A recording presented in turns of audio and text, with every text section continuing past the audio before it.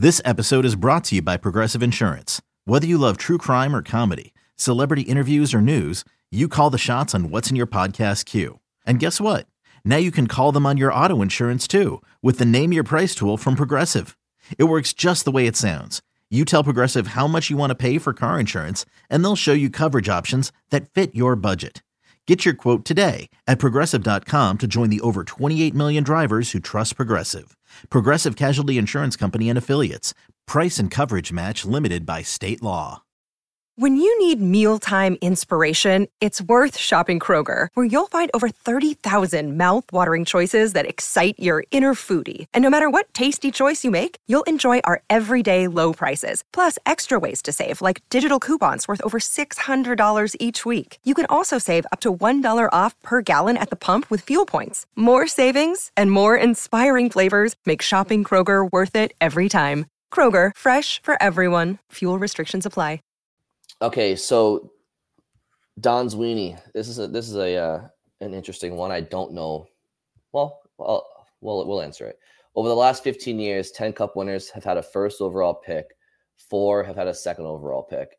The only team to win a Cup without a first or second overall pick was St. Louis in 2019 with a 4th overall pick. Do the Bruins need more high picks to win a Cup, or is JVR their loophole? I'll add one more, and this is probably included in the 15-year sample size. Obviously, the Bruins had Tyler Seguin in 2011, second overall pick.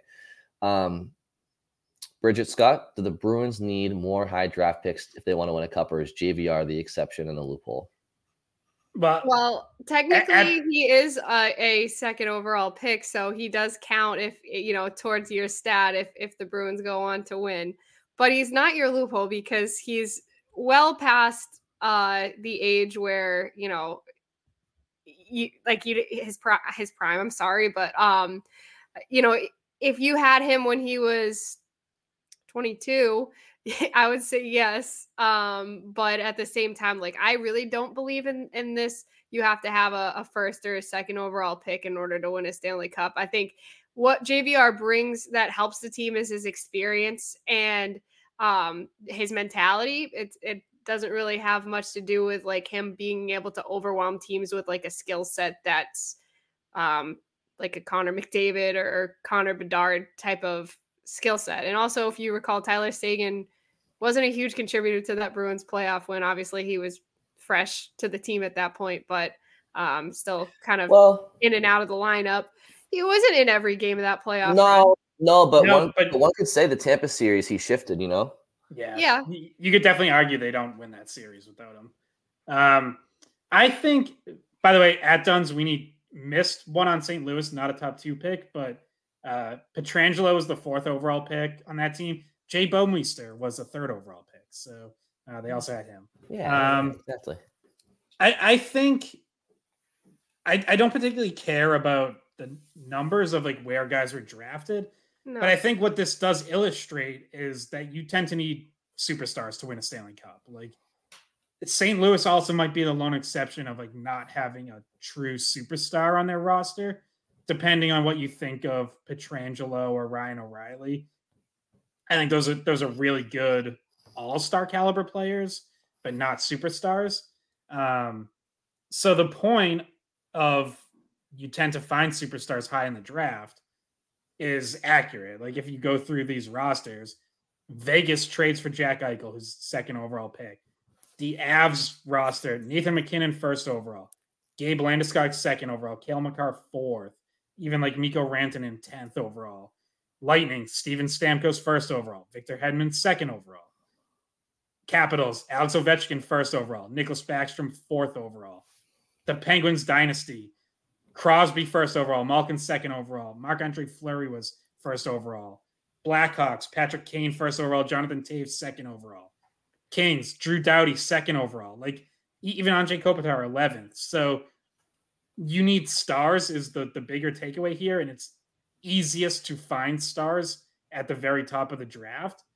The Bruins have found them elsewhere. Yeah. To their credit.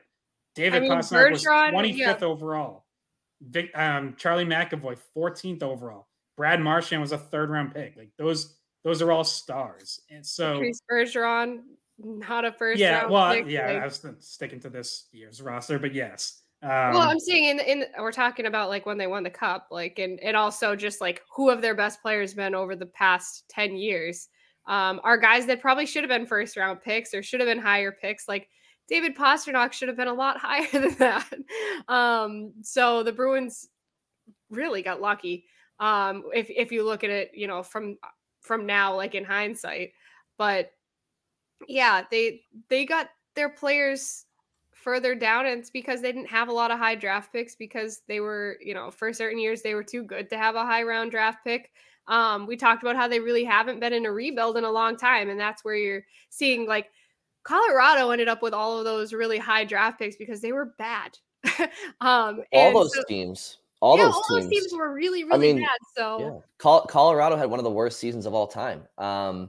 And you know, look, and the Blackhawks, before to you guys' point, like the same thing all these teams have in common is that they all bottomed out prior to getting these players. Like, you know, the Penguins were bottomed out. The Blackhawks had home games getting blacked out on TV. Yeah. The Penguins almost moved out of Pittsburgh. Like, right. And they were truly rock bottom. And I'm sure you could find a few. If you ask Bruins fans, okay, like next year, would you mind coming in dead last if you know you're going to get the first overall pick the following year? Like, I'm sure many Bruins fans could be like, maybe. I'll think about it. Maybe, yeah. But if you were to tell them, you know, I want you guys to bottom up for the next 2 or 3, 4 years, like, no fucking way. And that's what these teams had to do. Also, The it's Blackhawks, the Penguins, the Avalanche. So and yeah, it's not a reverse order draft; it's a lottery. right. It's not like Exactly. you're getting Connor Bedard. Like Connor Bedard shouldn't have even gone to Chicago. Like if you look at the way that things bounced, like they were not the last place team. Wasn't it Anaheim? Or I mean, it wasn't Chicago. They were bad, but they weren't last. You know, so you're Right. not Yeah, guaranteeing yourself. I think they were third. Anaheim and Yeah. Columbus both had better odds. But Exactly. You're not guaranteeing yourself Connor Bedard by tanking. to Don's point though, so I think the answer is kind of somewhere in the middle. Like, you don't need. Scott said it best. You don't need necessarily a first or second overall pick. What you do need is a superstar, wherever that superstar comes from. David Pastrnak, we just mentioned, he is, you know, he and Leon Draisaitl are the class of that 2014 draft, and he's one of the best goal scorers, if not the best goal scorer in the world. You found him at the end of the first round. Nikita Kucherov is on another planet, neck and neck with Nathan McKinnon. One was first overall, one was like a second rounder. So now I know the Lightning do have Hedman and Stamkos, but it just so happens that most superstars are drafted high. But you just need a superstar wherever you can find them, and the Bruins have that player in David Pastrnak. I mean, you could tell me right now David Pastrnak was the first overall pick in 2014. You can fool me. So it's about having at least a superstar, and I think for the Blues, Vladimir Tarasenko was close enough to that for that team at that time in the league. He was closer to a superstar back then. And Pietrangelo is he's a all-world defenseman. So need a superstar, not necessarily a first overall pick or a second overall pick. It just so happens the teams he rattled off in the last 15 years had them, and they were drafted there because, you know, obviously that's how it works. But just need a superstar, and the Bruins have one. All right. I don't have the next question up in front of me. There are two more that I see here from YouTube. And so one is trade related and one is about what's going to happen with Matt Poitras. So I'll do the Poitras one first. Sharon said, what do you think the Bruins will do with Matt Poitras after the break? Curious because of the very diminished playing time and fourth line role and better play by Geeky and Boquist. Do you think they end up sending him back to Guelph? And then when their season ends, having him come back as a Black Ace. Sorry, mine just froze, but I'm happy to answer that. Okay, go ahead, Scott. Oh no, he froze again. Hopefully everyone can hear me. Sharon is probably also a list. I see people laughing, so I'm assuming no one can hear me right now. no, we can hear you. You're just frozen as a popsicle is all. But we can hear you if you want to give it another shot. I think maybe one of us should answer first. Okay. So I think Poitras. I think you got to keep him around. I think depth is very important. You're always an injury away of needing like what Matt Poitras does bring you that Johnny Beecher doesn't bring you, or somebody like that is. I do think Poitras has the skill set to fit into a top 6 role, even if it's premature and even if there's struggles in the 200-foot aspect of it. But like say Charlie Coyle or Pavel Zacha went down, and the Bruins found out that they were out for a significant amount of time, and say it's after the trade deadline, right? Like you're gonna want an internal option in a center ice position that kind of has that natural high end ability, even though it's still a working project. I think for that reason alone, I think Poitras shouldn't go back to Guelph, and there's other benefits to keeping him around as well. But simply as an insurance safety blanket, I would keep him. Okay, I think I'm good now. So let's see if I can get through this. First off, I can tell that Sharon is probably also a listener of the Morning Brew with Jaffe and Razor, because I heard them talking about this on their most recent episode, and it is an interesting topic. I'm with Brian though. I'm not sending Poitras back, and mainly because I still think he can be the player we saw early on this season. There's no question that like the entire middle of his season has kind of gone sideways between World Juniors and that not going the way he would have wanted, injuries since coming back. He only has 1 goal since November 5th. He's played 22 games since then.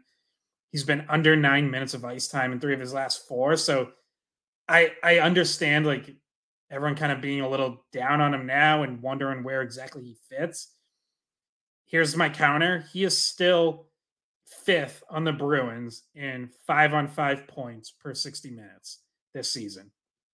He's behind only Charlie Coyle, David Pastrnak, Trent Frederick, and James Van Riemsdyk. He is ahead of names like Pavel Zacha, Brad Marchand, Morgan Geekie, Jake DeBrusk. So if you're sending him back, to me, that's got to be because you think he's hit some sort of wall that is going to prevent him from getting back to that player the rest of the season. And I'm not there yet. Like, I'm not convinced that he's hit that wall and there's no way around it. I think he's hit a wall, and I want to see if he can get over it and get back to being that player. He's had some time off here that might, depending on if there's a new injury or something, that might actually prove beneficial for him to have a little bit of a midseason reset. But I feel like that player who was producing pretty well at 5-on-5 is still there, and I'm not sending it back to Guelph just yet. No, I think we need to send him to Turks and Caicos. Like Scott said, you two can go together and just reset with the break, get some sun. Now I'm making myself want to go there. But no, I don't think that player is gone. I think he's had such a disjointed middle part of the season, and like mixed messages I don't think have helped him, where it's like, no, we want you here, but we also are going to send you to play for Canada. And like, I think they need to get their messaging straight. I think they need to make him feel more comfortable, because nobody plays their best when they're always questioning in the back of their mind, like, am I going to keep losing playing time? Am I going to get sent back down to Guelph? Like, I want to be part of this team. They're giving me like some messages that maybe they don't want me to be here. I just wish that things would be more consistent for him. And obviously an injury, if he's dealing with something right now, is going to push that back even more. But he needs some consistency. He's young. He hasn't been playing in the same role the whole season. Like, if they decide to put him on the wing, like, that's going to mix it up even more. I just wish he had like a stretch of time where he could really be allowed to get to have some chemistry and get to feel more comfortable being up and with his standing. So I don't think he's like by any means bad enough to not be on this NHL roster. So that's why I say don't send him back to Guelph, because he brings something that you need. And like Scott said, 5-on-5, he's been good and he has these moments, and you just want to see him have more of an opportunity to work through and try to get back to that. I agree, and I still just like looking back and hand to the sky, I still don't think this is that big of a deal. But I still just I don't like that they sent him to World Juniors, because so much of what he has to learn this year is off the ice too. It's like learning the life of a professional athlete, and little things like getting into a routine. Like, he's been uprooted. He was living in a hotel for the first month and a half of the season. Then he moves in with Beecher somewhere. It's like getting acclimated to driving. And now Beecher's not even there. Poor Maddie. But like getting used to like driving to Warrior every day for practice, getting used to driving a Hanscom to catch your flight for road trips, learning how to be a professional on the road, learning how to be a professional at home. And then they just, he's in the middle of doing all that, all the off ice stuff. He's still trying to learn too. Trying to learn how to cook. And the Bruins thought it was a great idea to not only send him to World Juniors, but to send him 7 hours ahead, mess with his sleeping schedule, all for a World Juniors tournament with new teammates and no chemistry. And then he has to come back jet lagged. It just made no sense to me. Honestly, I just didn't think the positives outweighed the potential negatives. But it's not a huge deal.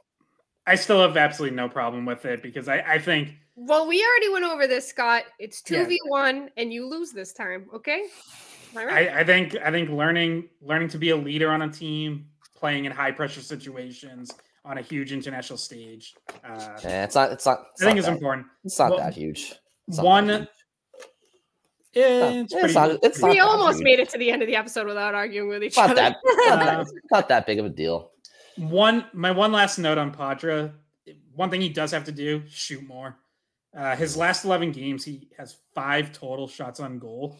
He's had 0 in 4 of his last 6. So that has to change, and that's one thing that has been a concern with him. Right? Is sometimes he doesn't shoot enough. So he's in one of those stretches right now. Another day is here, and you're ready for it. What to wear? Check. Breakfast, lunch, and dinner? Check. Planning for what's next and how to save for it? That's where Bank of America can help.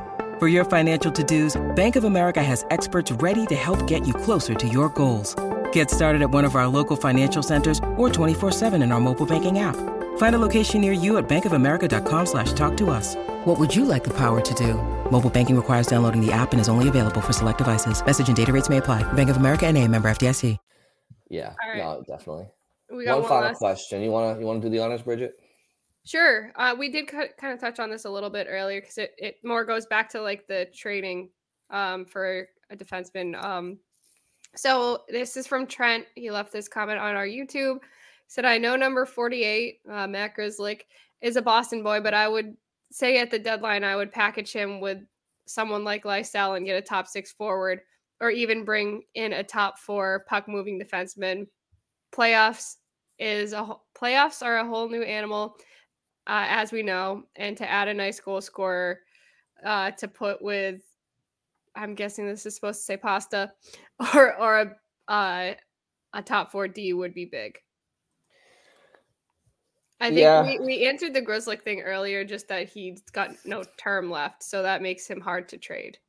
I mean, and again, this question it's a little bit easier to answer if there's names attached, right? Like, you're giving me tangible names for the Bruins, right? Grzelcyk and Lysell, and then but to offer back, a top 6 forward or a top 4 D-man, the hypothetical is tough if I don't know the name attached. I would be open to it if the name is big enough, right, or impactful enough. So maybe we can think of a couple of names off the top of our heads. Oh, wait a minute. We didn't even get to the one that I was pissed about that I said in the beginning. The stupid. Tie it in. Trade proposal. All right. So Elias Lindholm is a top 6 forward that we had talked about in the past. If maybe this makes a difference in this part of the conversation. But if no one has seen this on Twitter, should we like retweet it on the Skate Pod? Because I saw this yesterday and I sent it to the guys because I was like, this is so dumb. Like, why is this even on my screen right now as an option? So Bruins, for one reason or another, have been kind of attached to the Elias Lindholm trade rumors. And the Athletic suggested that Bruins received just Elias Lindholm, and Calgary gets the Bruins 2025 first round pick, Matt Poitras, and Trent Frederic. And I have an issue with like this entire thing. The fact that you even tacked Trent Frederic onto the end of this just makes me laugh. Like, what? No. I mean, Trent Frederic is playing like a fucking top 6 forward right now. What the hell would be that would be such a steal. Like, that would be like Don Sweeney is not that stupid. Literally, like Lindholm himself this year is not worth a first round draft pick going the other way. I mean, based off his performance so far this year, he's not worth a first round draft pick. And that's now prior to this year, maybe, but not right now. Plus a potential future top center in the league in Matt Poitras, and Trent Frederic, who's having his best year and trending in the right direction and still young and like in his prime. Like, what are we talking about? Almost the same points as Lindholm. Right. I was just going to say that Trent Frederic this season has 5 more goals than Elias Lindholm and 3 fewer points. Like, no power play time. It doesn't make any sense. You know, like Frederick's doing that with less playing time. I don't even like that 1-for-1. Like, I don't even like a 1-for-1. Frederic. I was gonna say I wouldn't make this trade with any 2 of these pieces. Like, even if you take any one of these out, I'm still not doing it. And this, so I actually have so this was a thing the Athletic did on like different packages teams could put together for Elias Lindholm, and it was Corey Pronman, who's like one of their expert prospect analysts. So I think that was more his role. And Julian McKenzie, who covers the Calgary Flames for the Athletic. Both very good writers that I respect a lot, but clearly they just think way more highly of Elias Lindholm than I do. And I'm sure the Flames would love to ask for this kind of return from teams. But even going through like other teams' packages that they put together, they're all too much. And I think that's having 2 people who just value Lindholm more than I think a lot of people are going to, especially because he is having a little bit of a down year. So in the past, when the Athletic has done things like this, what they've done is they've had like the beat writer for one team make a proposal to the beat writer of another team. So it would have been like Fluto putting this package together from the Bruins perspective, and then Julian McKenzie would respond from the Flames perspective. And I like that setup better because it gets more opinions involved. Like this, to me, this whole article starts from a premise of, like I said, like 2 people who just think way more highly of Lindholm than I think a lot of people are going to, certainly than I do. Yeah, I think Fluto would have been like, no, we got to go back to the drawing board on this trade proposal because this isn't going to be well received. It's not going to be, a lot of times these things are just to kind of spark conversation, and the conversation usually is like a back and forth. Like you and I, like we've had these on here before where we disagreed. Like one of us thought it was a good idea, one of us. When it's universally like, no, this is a bad idea, like you got to do a little bit better. It should be something we could debate rather than just sit here and be like, this is just not even close to something that would ever happen.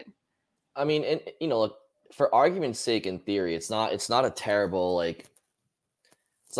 piece of rhetoric, right? Like you put it out there, Bruins fans watching Frederic, watching him get better and better every game, are like, why would we do that? They're pretty much tied in points 1-for-1, and you want us to add, but it's the classic, like you have a rising player. I don't know if you can see a rising player and then a player that's kind of like on the descend. And it's like, okay, do you hitch your wagon? Do you put all your chips in the Trent Frederic camp of like, no, I think he's going to get better and better, or like maybe this is his plateau, or do you put your chips in like the Lindholm would go back to where he should be in a better situation. It's kind of a gamble, right? If it was 1 for 1, it'd be more of like a enticing, like, okay, do you bet on the player who's rising, or you know what I mean? That's more interesting. But to add in these other pieces too, it's like no. Yeah. Well, to tie this into the question from Trent, would you trade someone like Fabian Lysell with a D prospect or like a draft pick or something for Elias Lindholm? Is that more of like what you're comfortable with trading for? Like, what would be the comfortable place for the Bruins to be on a trade like that? That's probably, closer to reality, but the problem, and one that's highlighted by like Frederick getting included here, is unless, I mentioned the scenario with Forber potentially ending up on LTIR again, but like unless that happens, the Bruins do have to move out money in order to bring anyone in. They have $800,000 in cap space right now. So you can't trade for Elias Lindholm for just a prospect and a pick. Salary has to move somewhere. And I know every Bruins fan's like, oh, well, just get rid of Grizzly or Forbert. And it's like, okay, but someone has to want those guys, and they're on expiring contracts. So again, like, why would a team that's turning the page to next year, like the Calgary Flames, want either one of them? Unless they are planning to re-sign them. So that's where someone like Frederick with term comes in, and that's where this all really gets uncomfortable, because it's like, what salary are the Bruins moving out that actually has value to another team? Or, the second option is you execute a salary dump somewhere, and we know what those look like because we saw with Taylor Hall. It means you don't get equal value for the players. So it's going to be a challenge for Don Sweeney to make trades before the March 9th deadline. And Trent Frederick isn't just a homegrown Bruins prospect who's now starting to like realize their offensive capabilities. He's a power forward that is the type of player that you would want in April and beyond as he gets older. Like, that's the exact type of player you want in a playoff series. So it's to me, it's interesting because you rewind the clocks a couple of years, and Trent Frederick's value was pretty low, and right now it's Didn't like they scratch him last playoffs one game? Briefly they did, yeah. But yeah, right now he's just where he is and where it appears he's going. He's a player that you want to see in a Bruins jersey for a long time to come, and it's getting like, if you were to part with him, it's like, okay, it better be something really worthwhile. Because it's not where he is right now. It's where he is. It's where I think we all see him going potentially as like a true power forward that can score 30 goals in this league.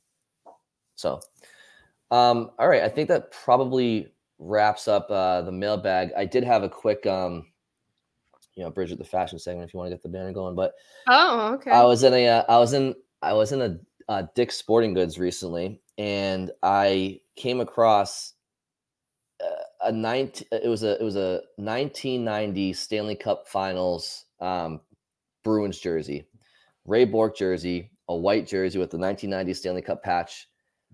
Oh my goodness! To see that in person, I was like, "Holy smokes! That I want to take you to prom." And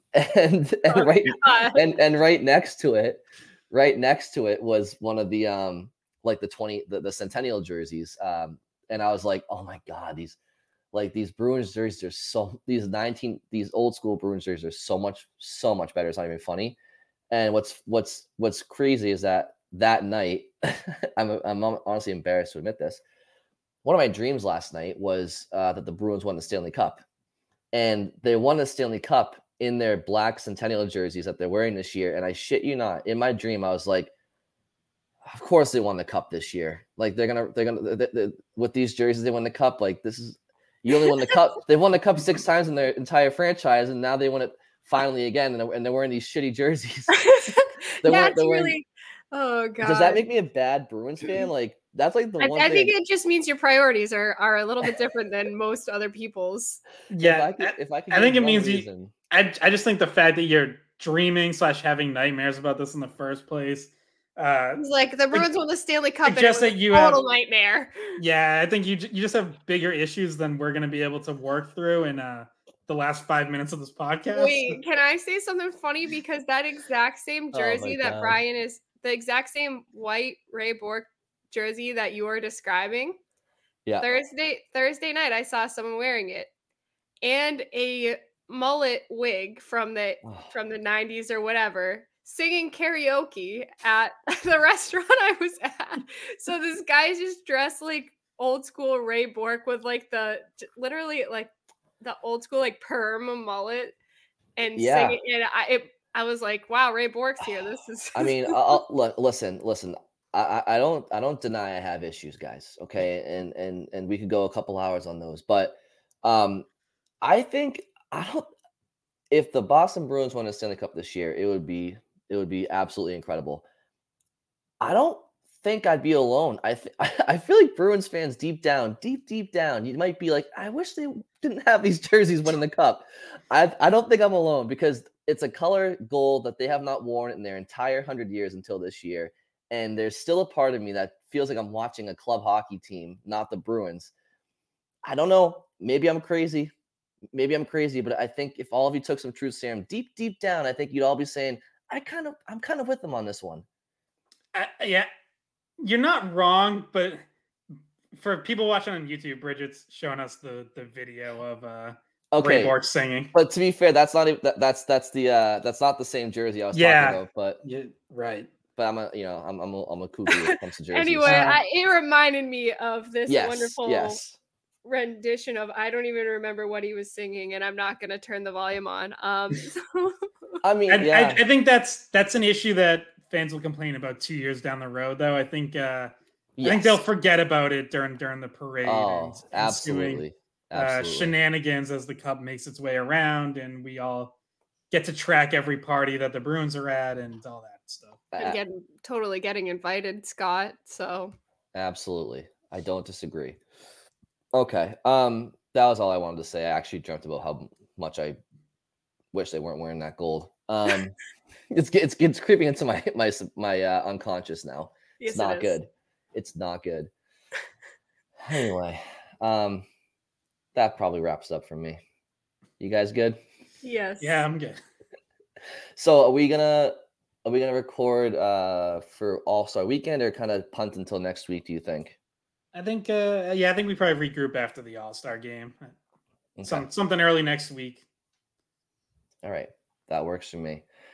Thank you all for sending in your questions. Enjoy the All-Star festivities, and we will talk to you next week.